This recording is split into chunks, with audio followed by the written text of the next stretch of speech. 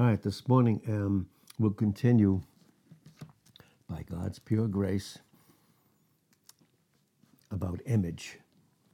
And again, image is, I think we're coming close to finishing up, and it's still going to be a little bit of a process to be able to have the book or the booklet on image printed, but we're closing in on it. And then I just think at that point they're going to be, that God will have different ones after that. It's almost going to be like a domino thing. That's the way I think, because God's timing is perfect. So continuing this morning on image, we're going to read from Genesis, the 25th chapter, Genesis 25. And I'll start at verse 19. Genesis 25 and verse 19. And these are the generations of Isaac, Abraham's son. Abraham begot Isaac.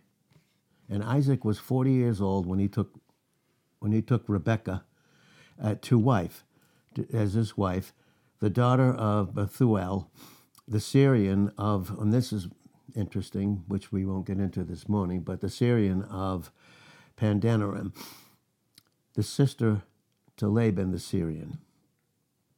And Isaac entreated the Lord for his wife. That's great headship. That's great initiation, isn't it? Isaac entreated the Lord for his wife because she was barren. This is also speaking of physical birth of a child, but it can also be in type barren in terms of life, which has to do with spirituality. Because she was barren. And the Lord was entreated of him. The Lord heard him. And again, in James 1:5, if we lack wisdom, what should we do? We should just ask God, because that's where all our wisdom comes from, through Christ, in 1 Corinthians 1, verse 24. And so the Lord heard him. The Lord received of him that prayer, that dependence that he was placing in him and before him. And Rebekah, his wife, conceived. And the children struggled together within her. And that's very, very indicative and very pointed. The children struggled together within her. And she said, if it be so, why am I thus? What is going on? So there's this inward struggle, because she had twins in her. And there was this struggle going on within her. Did you ever ask God that? Here you are in Christianity, and there's this struggle going on. Okay. And then, with this struggle that was going on, look what she did. She went to inquire of who? She went to inquire of the Lord. So you have struggles, and you're struggling with things. What should you do? You inquire of the Lord. If you don't have that wisdom, then God would lead you to go to another who he had given that wisdom to, and not only for himself, but to others, or herself, but to others. And thank God we have spiritual dads and spiritual moms. And verse 23 of Genesis 25, and the Lord said unto her, 2 nations are in your womb, and 2 manner of people. Notice that? There are 2 manner of people will be what? Separated. Now, in the type here, as we're going to see this morning, constantly God, when we have this struggle, the struggle is the result of one struggling against the other. We have these 2 natures within us. One nature, in Romans 8, verse 9, is the flesh that is in us, but that we're not of. And so when we struggle, we're struggling not from who we are of in Christ through the new birth, but the old self. So there's this struggle going on inside. But God, in his plan for those that are in Christ, once they're in Christ, they have been justified, cleared of all guilt and condemnation. And instantly, the moment that we receive Christ in the new birth, in John 3:3-6, we see that God begins this growth process in 2 Peter 3:18, where we begin to grow in grace. Notice how it says that in 2 Peter 3:18, we're growing in grace. Do you remember the Word that always is and was in John 1:1? He came and put on humanity. And what was the one thing that they saw about him? His glory and the fact that he was filled up with all that grace and truth is. We never struggle in who we are in Christ, in grace and truth. It's the struggle with the two. We'll see that this morning in type. And it's all about image. It's all about a proper image. And so God begins this, the moment we receive Christ, we were justified, cleared of all guilt and condemnation, and that's Romans 8:1. And because of that, in our position, we can never be separated from him. You'll see that in Romans, the 8th chapter, in verses 35-39. So if you can't condemn me because Christ satisfied the justice of God, thereby you and I were cleared in justification, and if you can't condemn me in Romans 8:1, you can't separate me in 8:39 of Romans. But this process is going on in our experience. Our proper position is that we're in Christ. That's a solid fact. That's how God sees us. And in Job 36:7, he never removes his eye from the righteous, meaning he always sees us in Christ. Even in chastisement, he sees us completely in Christ, individually. But there is, as we were instantly justified, we were instantly sanctified. In other words, set apart positionally. But then there's this growth, as we said in 2 Peter 3:18, this growth in grace and knowledge, the fact that we're in Christ. He begins this separating or sanctifying process where we're going to be separated in our thinking and our condition, separated from what we truly are in our position, so that this struggle in areas ends when we function in our proper image about who we are in Christ. This is brought out in the types here. And that is why in 2 Timothy 3:16, not just the Pauline epistles, but all Scripture is given by inspiration of God, meaning it's God's breathing out to us life. And as we take it in, we breathe it in. We don't breathe the polluted air. We breathe in this God-breathed reality of life, and we function in the life that's ours in Christ in our experience. So, again, in Genesis 25 and verse 23, it says, 2 nations are in your womb, 2 manner of people will be separated from your inward, from your bowels. And in this metonym, this is a type of, there's got to be a separation, because what do bowels do? It gives out something that's been taken in. We take in Christ, what do we give out? Christ, proper image. Take in the flesh, then what? But that's why there's got to be this separation. And that's why Jesus said in John 17, verse 17, sanctify them in your truth. Separate them from the flesh and bring them into who you've made them to be in me. Separate them. Sanctify them in your truth. It says your word is truth. Who's the word? It's Christ. We're positioned in him. Now he's separating it. Those two people, those two images. One is in us, but we're not of it in Romans 8:9. So there's 2 manner of people to be separated from your bowels, and the one people will be stronger than the other. Oh, God. Our only strength is in who we are in Christ, and it's far stronger than the flesh, because the flesh, apart from Christ, can do what in John 15, 1-5? Nothing, because there's no good in it. In John 6:63 and in Romans 7:18. That's what the Holy Spirit was telling Paul and teaching him to teach us, that he said, I know that is in my flesh, in me, that is in my flesh, that I'm not of, dwells what? No good thing. None. Okay. So can the struggle then still be used of God for good? Yeah, so we get sick of going back to the flesh. Finally to the point in areas where we're helpless and hopeless in that area. There's no strength there. We just don't find any good, no strength. Right? But this is growth. And then it says the elder will serve the younger. We're going to see what's that. Well, that was the first Adam nature we were born in. That's the old one. That's what 2 Corinthians 5:16 and 17 is talking about. You're to know no man after the flesh. Okay? If I don't know myself after the flesh and don't function in it, when I look at you, I won't see it. We're talking believers now. Because old things are what? Pass away. They're not in the process of passing away. They already are passed away. Behold, all things are what? New in him. What's new? Image. We have a brand new image in our own individuality. So the elder will serve the younger. Again, that's what 1 Corinthians 15, 45 to 49 is talking about. There's the first Adam, he's the elder. The second Adam, he's the younger, but he's much stronger. All our strength is in who we are in Christ.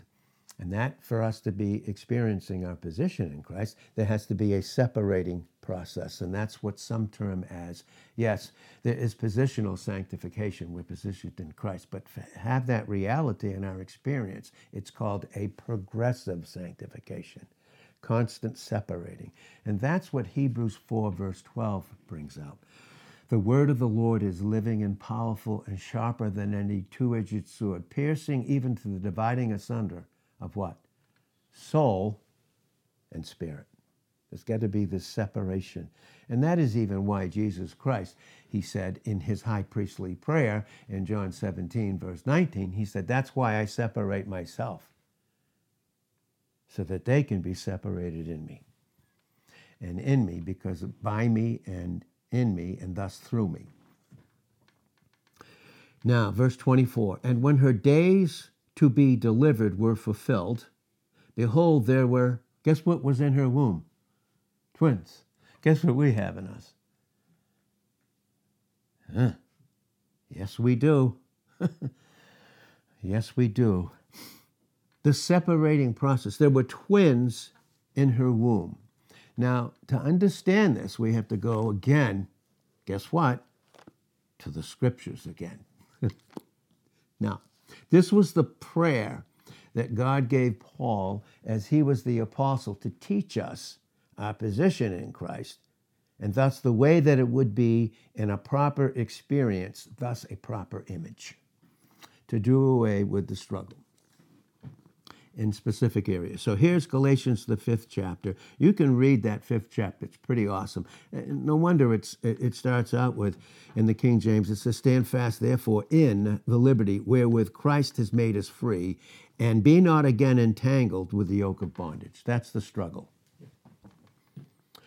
The Greek literally says this, for freedom's sake, Christ sets you free. So be free. You're free in your position, but am I in my experiential growth, moment by moment, day to day? There has to be a sanctifying, separating process that goes on. And who does that? God. What can I do in the flesh? Nothing. That's why it's so very, very necessary for us to constantly submit and not to resist and reject him. Of course, any of us will do that in the flesh. So that's how it starts out. But look what it says. When we struggle, look what can happen. In Galatians 5, verse 15. But if you bite and devour one another, that's believers in the flesh, functioning in the flesh. They start devouring one another. Really, who's infusing all that? Who's the devourer? Well, but if you bite and devour one another, based upon your own personal struggles, take heed that you be not consumed one of another. That's experience, can't touch position. Verse 16, this is what it says. This I say then, walk in the Spirit. Walk in the Spirit. And you will not fulfill the lust of the flesh. For, here's where we're getting to. Here's the sanctifying process in growth and grace, progressive sanctification based upon positional sanctification. And here it is. For the flesh lusts against the spirit. Right? We had that battle, right? Esau and Jacob, constant battle. Constant struggle. Constant struggle. For the flesh lusts against the spirit, and the spirit against the flesh. But you don't see lust here, do you? When it's the spirit. But you sure do see it in the flesh. There's a lust pattern in the believer that they're struggling with, and it goes against the spirit. And really, in that area, against Christ. We'll see that in Romans, the 8th chapter, 7th verse. So, for the flesh lusts against the spirit against the flesh. There any lust in God? None. Any about who we are in Christ? Already fulfilled. No fleshly desires to be met, thank God. They're crucified in Romans 6, 1-6. And these, look at, are contrary one to another, so that you cannot do the things that you would. So in the flesh, I can't, furthermore, I won't do the things of the Spirit in obedience. I just won't do it. But when I function in Christ, I won't do those things in the flesh. Right? And boy, oh boy, look what it says in verse 18 of Galatians 5. But separated, there's got to be that separation from the Esau nature, from the Jacob nature, from the fleshly nature, as opposed to who we are in Christ, the false lying image of the old versus the brand new image of who I am in my own individuality in Christ. There has to be this separation, and that's what the but does even here in between these two verses. It's a contrasting conjunction. There's a contrast. See? Flesh. See? Spirit. Separation. That's where the word comes in, the preciseness of the word of God in Hebrews 4:12, and even taking up in our own spiritual battle that we have. In Ephesians 6:17, we take up the sword of the Spirit. And that simply means we take up what only the Holy Spirit can reveal to us as he takes the things of Christ in John 16:13 and 14, and shows them unto us. Because we do. Since we have Christ, remember that verse in Romans 8:9? We have the flesh in us, but we're not of it because we have the Spirit in us. And we wouldn't if we didn't have Christ, receiving him and be placed in his position. So now we have the sword of the Spirit. We all have that unction in 1 John 2:20. That's the Holy Spirit. That promise that was fulfilled, that was with the disciples before Christ was crucified, but then was given to each individual in the new birth. We see that in John, the 14th chapter, and in verse 16 and 17 to get the clear understanding of these things for all of us. So we see here, but if you be led of the Spirit, look at, you are not under the law. What's the law? Is it the Ten Commandments, or is it the law of the spiritual death of the flesh? Read Romans 8:2 and 3, and that makes it clear. As a matter of fact, let me do it for you. Romans, the 8th chapter, it says this in verse 1, there is therefore now no condemnation to them that are in Christ Jesus, period. The rest, again, is not in the original. Verse 2, for the law of the Spirit of life, that's that sword we take up. Proper experience, proper image, proper experience. For the law of the Spirit of life in Christ Jesus has, that's past tense, made me free from the law of what? Sin and death. That's the law that's being brought out right here. But if you are led of the Spirit, you are not under the law. Right? Now the works of the flesh, and you can see what those are, in 5:19-21, then you can see the works of the Spirit of the life in Christ being produced in us in 22 and 23. But getting back to here, again, when we read Romans, the 8th chapter, and understand the types as God is teaching us this morning, there's therefore now no condemnation to them that are in Christ Jesus. For the law of the Spirit of life in Christ Jesus has set me free from the law of sin and death. For what the law could not do, that's the flesh, the lustful nature, trying to take the things of God, the Word of God, and live a Christian life, which is impossible because Christ is our life, in Colossians 3, verse 4. For what the law could not do, in that it was weak through the flesh, no strength. Not do we have any strength in the struggle, but is the struggle who we are? And it isn't.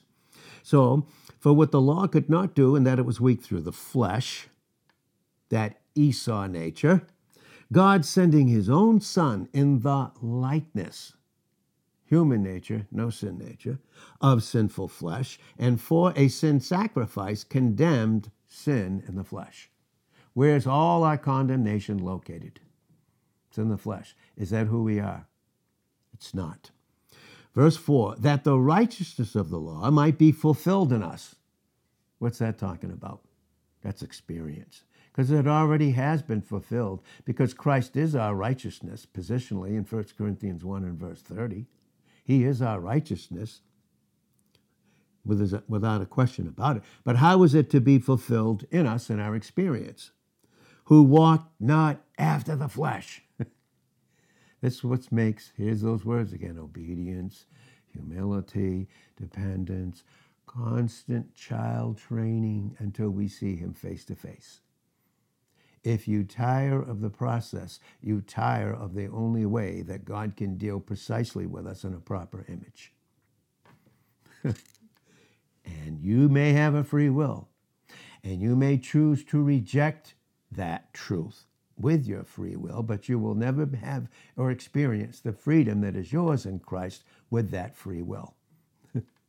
So, who walk not after the flesh, the all minding, everything about me is the minding of the flesh. It's this, it's that, it's this person, it's that person, it's this circumstance, it's that circumstance, it's all this stuff. And finally, when I can't do anything about it because my will's not submitted, what's the first thing we all want to do? From any confrontation or any trial, run for the hills. But you take it with you, by the way, and I take it with me. That area that's not dealt with. Because God is reducing us, constantly reducing the struggle in us, to bring us to the point of helplessness and hopelessness in every single area of our own experience and our own individuality. And boy, he desires such intimacy with us. But he can't. He won't force himself on us. But he so desires to grace us out with a love that nothing can disturb or distract. But what do we choose a lot of times? Keep going back to the disturbance and the distraction. But he's still waiting to be gracious to us and for us. And Isaiah 30, verse 18. Look, here it is, verse 5. For they that are after the flesh do mind the things of the flesh. What's that mean? Their whole thought process is about themselves, self-centered. Remember what we read yesterday, I believe it was? They that are after the flesh, that have the minding of the flesh, their mind is set on things of the flesh. It's all about them. Their whole life is centered on self. They have no proper object. So they live in subjectivity constantly, and thereby they need constant change. But who we are in Christ never changes. That's why we need to be careful who we're with, where we go, what we do. Because in Proverbs 24:21, meddle not with them that are given to change. Don't become intertwined with them. Because you will if you choose to go that way. We need to make proper choices. We can't do so without a proper experience. We can't do so when we don't function in a proper image about who we are in Christ. So they that are after the flesh, they have a constant mindset for things of the flesh. But they that are after the Spirit, their constant mind is given over in obedience to the Spirit, and thus they mind the things of the Spirit and experience the freedom that's theirs. They don't need anything to replace what they don't have in the flesh. For to be carnally minded is what? Constant separation, constant struggle. I don't like this, I don't like that, I don't like this about me, I don't like that about this other believer, I don't like this about my circumstance, my situation, all those things. That's all the activity of the flesh. For to be carnally minded is death, but to be spiritually minded is what? Life. Who's our life? Christ. And peace. Who's our peace? Oh boy, do we want peace. It's another booklet we want to get out about peace, which is totally incredible. Right? Because the carnal mind, that Esau nature that's in us, is what? Enmity against God. Everything about the flesh, ignorantly or rebelliously, knowingly or unknowingly, is strong, settled, unchangeable thoughts and feelings of hatred toward God. And so we're in the flesh, and the prayer from the flesh is, God, help me there. Help me in an area where I hate you, where your love isn't flowing, because I'm disobedient, maybe ignorantly or rebelliously. God, help us. Because the carnal mind is enmity against God, for it's not submitted to the law of God. What's the law of God? 10 Commandments? No. It is the law of the Spirit of life in Christ Jesus in Romans 8:2 that set me free from the law of spiritual, this death, sin and death, constant struggle. That's why we're here.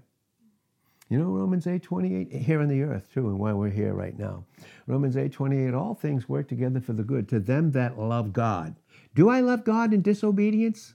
Is that an exchange of his love? Why am I so miserable? It's the only place in the Word of God where it's brought out that all things work together for the good. God's good. To them that love God, return his love and obedience, and are called according to his purpose. What is his purpose? To conform us to the image of his Son. Romans 8:28, 29, 30. And that's why things can't be against us when we function properly in 31 of Romans 8. So because the carnal mind is enmity against God, for it is not subject. It's not submitted in experience in the believer to God, neither indeed can be. I just won't do it. Why? Because I'm not going to do it. And God's going to give me grace to live in sin. Romans 6:1-15, God forbid. Should I do evil that good may abound? Romans 3:8. Isn't that sound like Isaiah 5:20, calling evil good, good evil, putting light for darkness, darkness for light, bitter for sweet, sweet for bitter? What a bitter struggle to stay in the flesh. Just not completely, just submit and rest. Read the 4th chapter of Hebrews about the rest that is ours and the freedom that we have and function in while we rest in him, who's finished everything about us. And his love in 1 John 4:18 has completed everything about us individually, has an individual plan based upon we're positioned in Christ and plans that he has for us in Jeremiah 29:11, long before we were ever born. Long before God had ever even created anything. And so they then that are in the flesh cannot please God. I don't know, does anything truly please the flesh? Come on. Lust is what? It's insatiable. So now when we understand those, that was the prayer of Paul. And every leader that is submitted to Christ, this is their prayer. And this is the prayer through the teaching, that they'll all, each individual, will take the teaching, the things of Christ, and that are true in their position, and have them in their experience. Here's the prayer. In Galatians 4:19, my little children, of whom I travail in birth again till Christ be formed in you. That's experience. And every leader, gifted man, connected to Christ, that's going to be his prayer life. He's going to discern. God's going to give him, through brokenness, discernment about individuals' lives that God has put, as that man is under Christ, they're under Christ together under him. But it's Christ, isn't it? That's the authority. And he travails again. Yeah. It's almost like, come on, I mean, picture the pregnant wife and the husband's there waiting for the wife to be delivered. Is he travailing with her? Boy, he sure is. He is. And that's what it is. My little children, of whom I travail again in birth till Christ be formed in you. Are we all the children of God by faith in Christ Jesus? In Galatians 3, verse 26, and we are.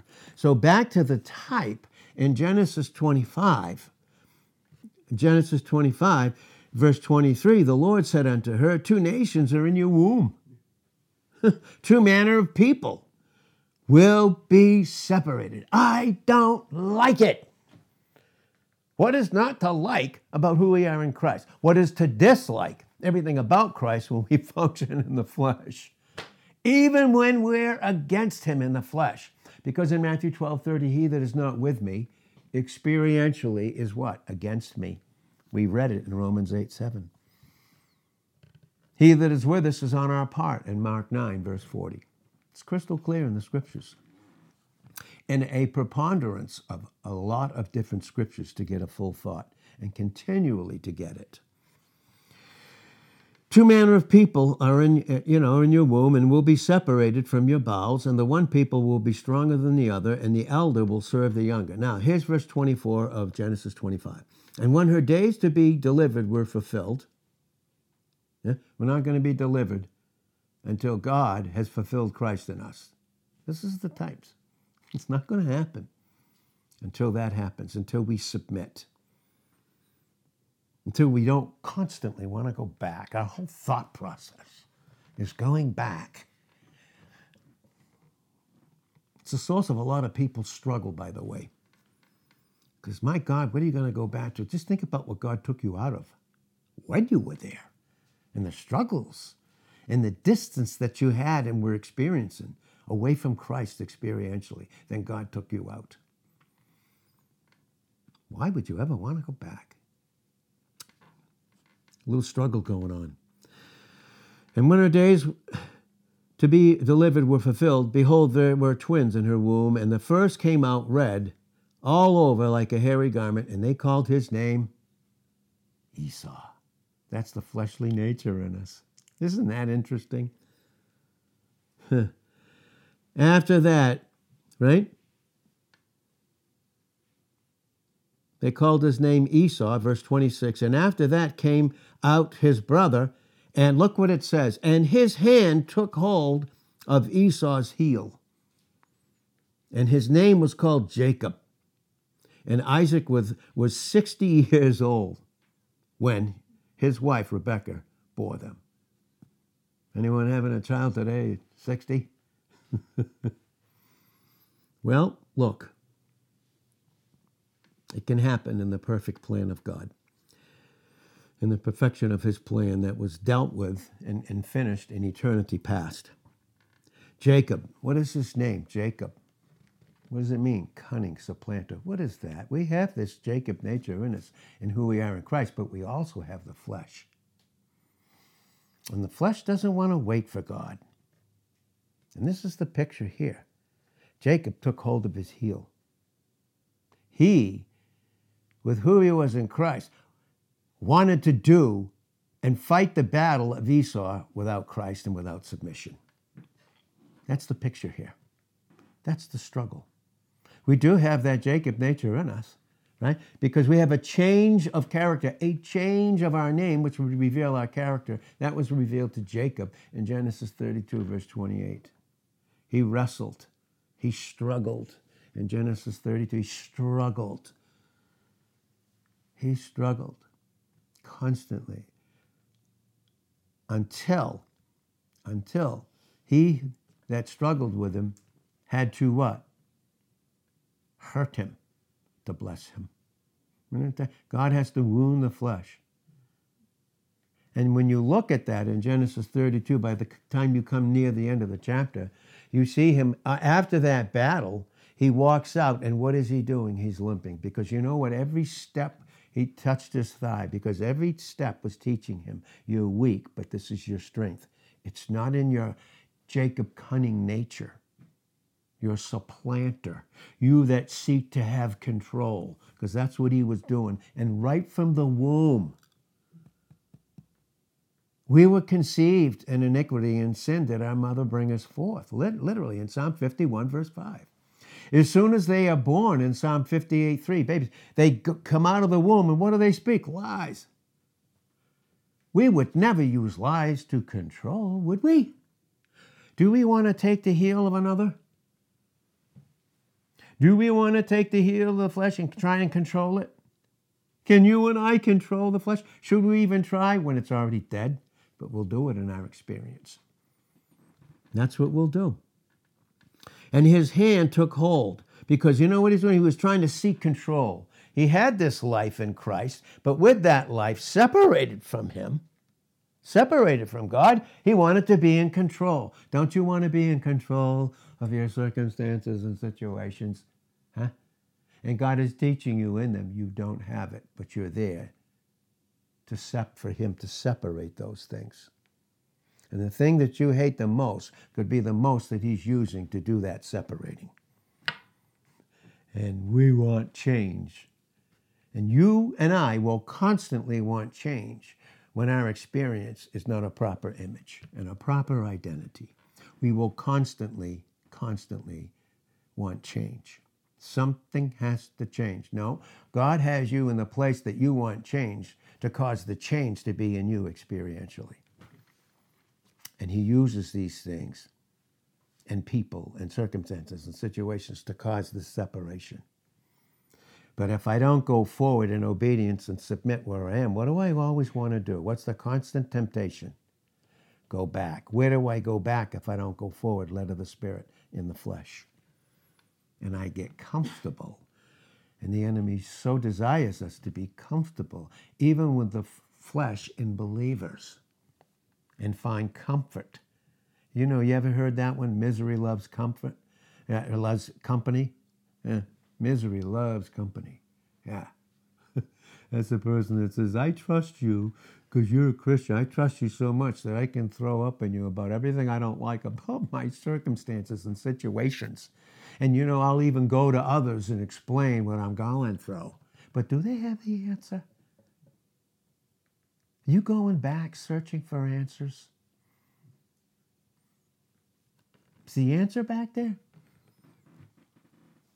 The answer happens to be right where you are, in your own individuality. And he's teaching us to turn away from the head of the flesh and the head of anybody else to your own head, Christ. And he's teaching us to grow up in Ephesians 4, verse 15. So he took his heel. He's seeking control. Why? Because everything about when we function, we do have a Jacob nature in Christ in the type. We do.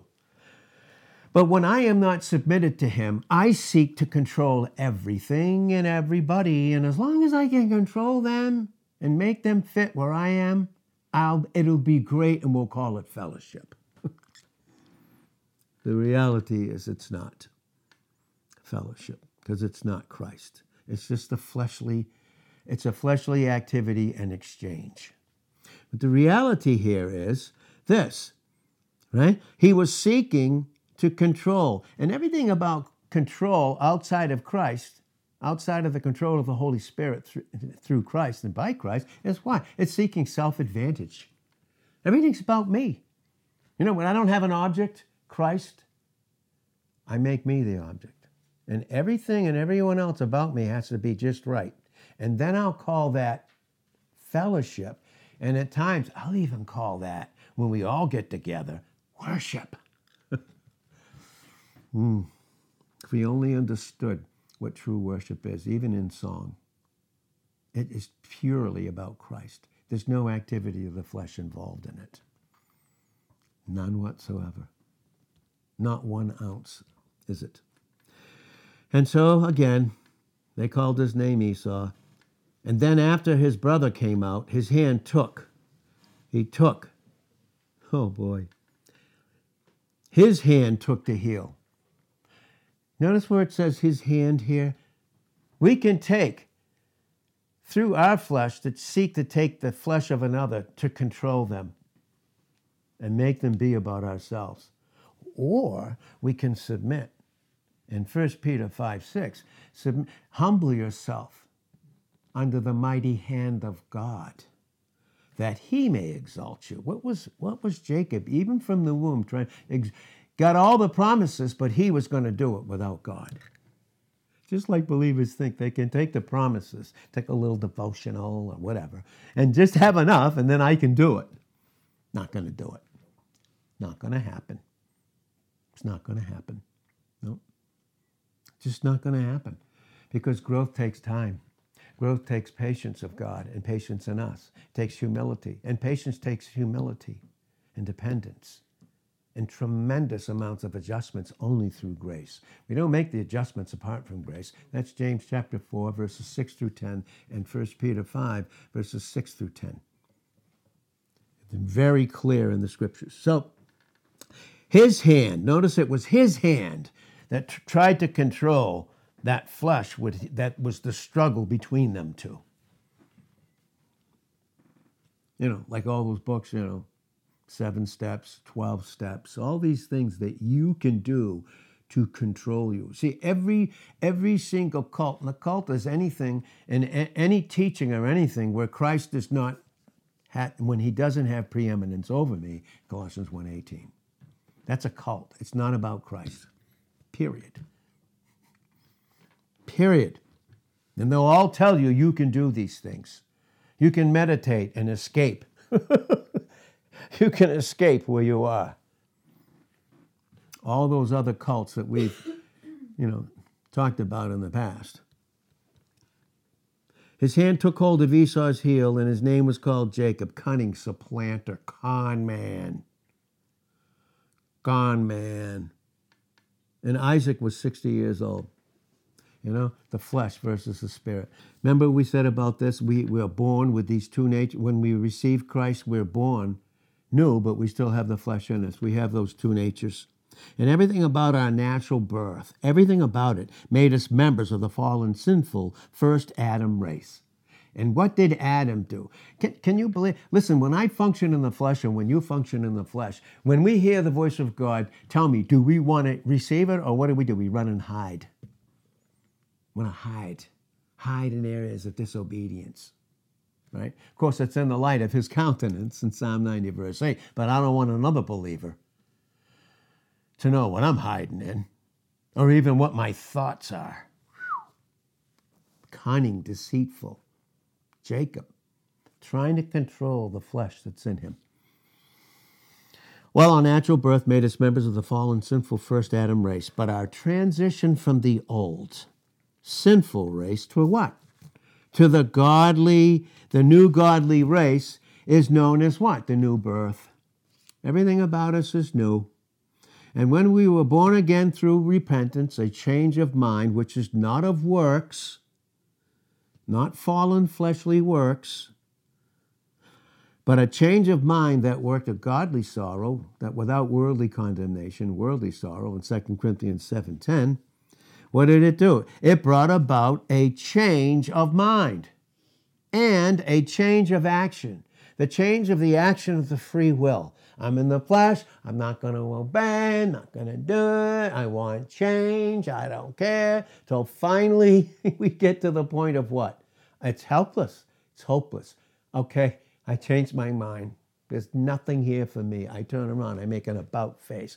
I change my mind. And it brings about a change of a mind thought process and the action and results of the misery of the flesh that it produces. And with my free will now towards God in submission, with faith, which is complete obedience, toward Jesus Christ, what do we experience? Brand new image. We continually experience who we are in Christ.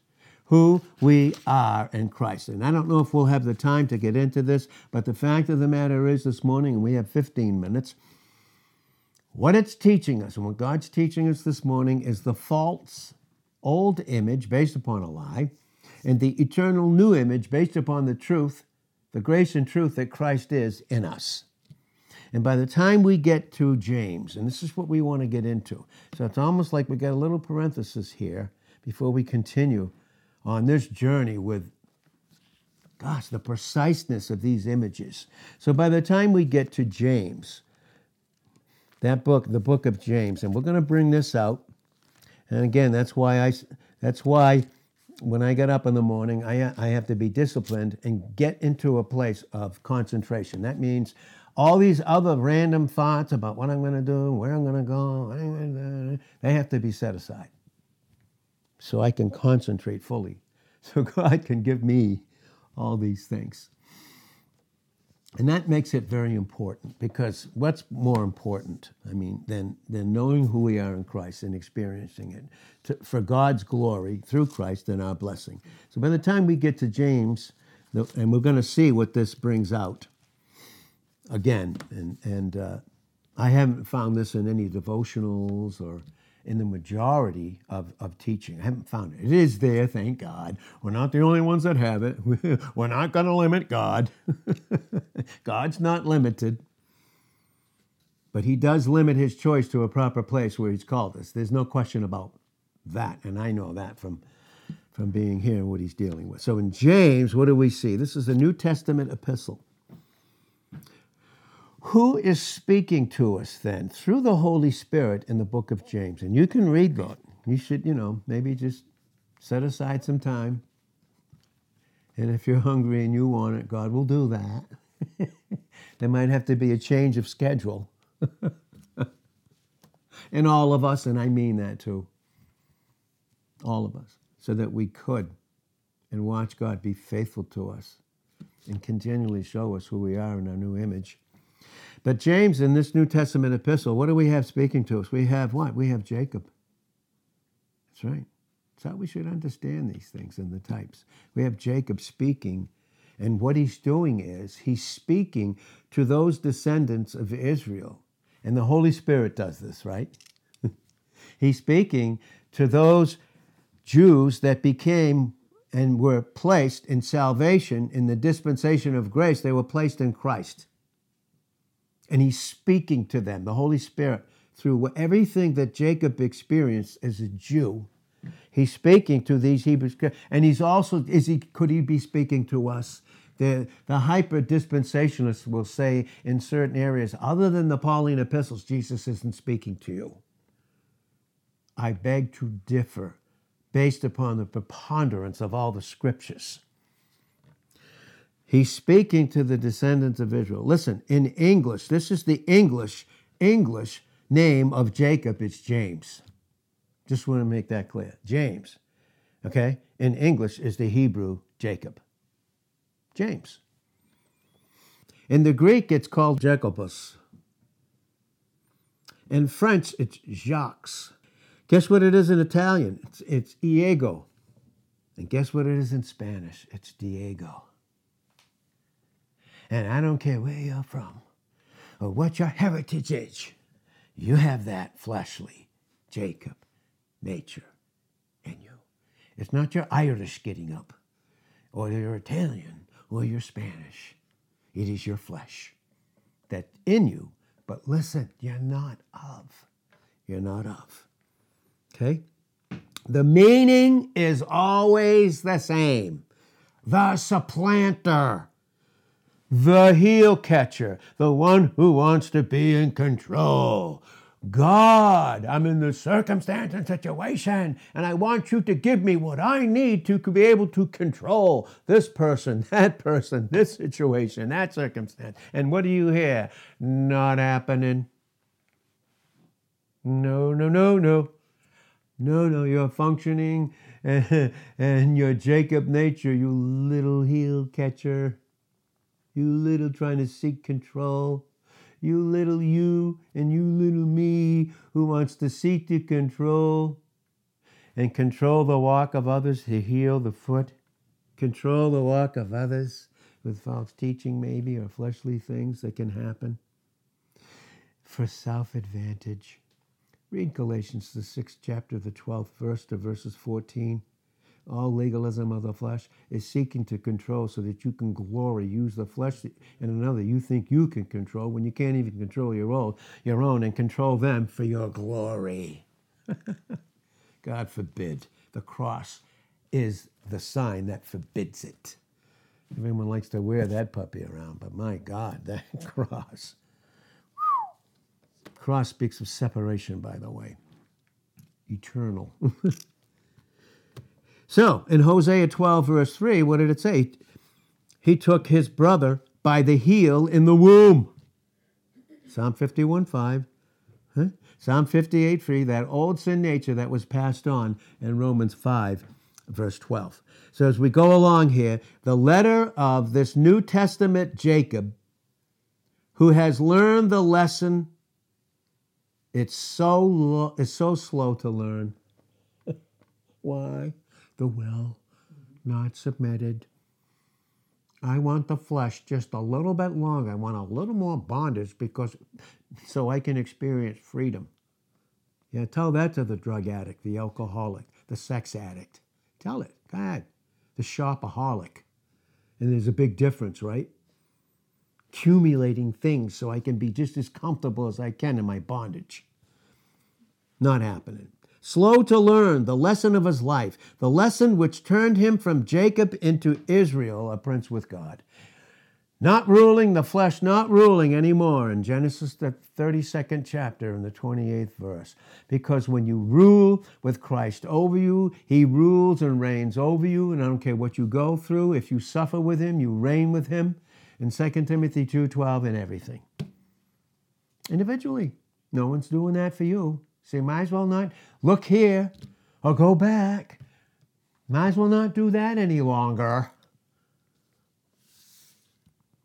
Don't take a hold of someone's heel, and don't let someone else take a hold of your heel. Don't come under the control of another and the authority of another. Don't do it. It's the wrong thing to do. It'll only end up in sin, failure, and misery. He had to learn that lesson because he was alone in Genesis 32, verse 24. You're alone. It's good to be alone. We never have to be lonely. Boy, are we lonely in the flesh. No wonder misery loves company. And then we call it fellowship. Leave that ship and get in the good ship. Jesus is there waiting for us, right? He was alone and wrestling until the break of dawn. Till the dawn. And we'll wrestle until the dawn breaks over Marblehead in 2 Peter 1:19. Till he lights us up with a proper image. What is the lesson? The lesson is what? And again, he became a prince. And a prince is one who rules and reigns under the king.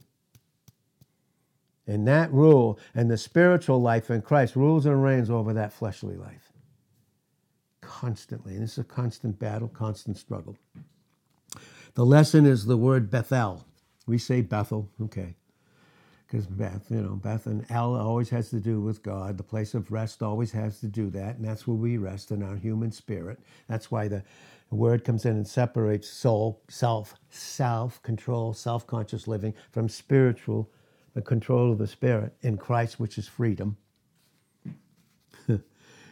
which is the house of God.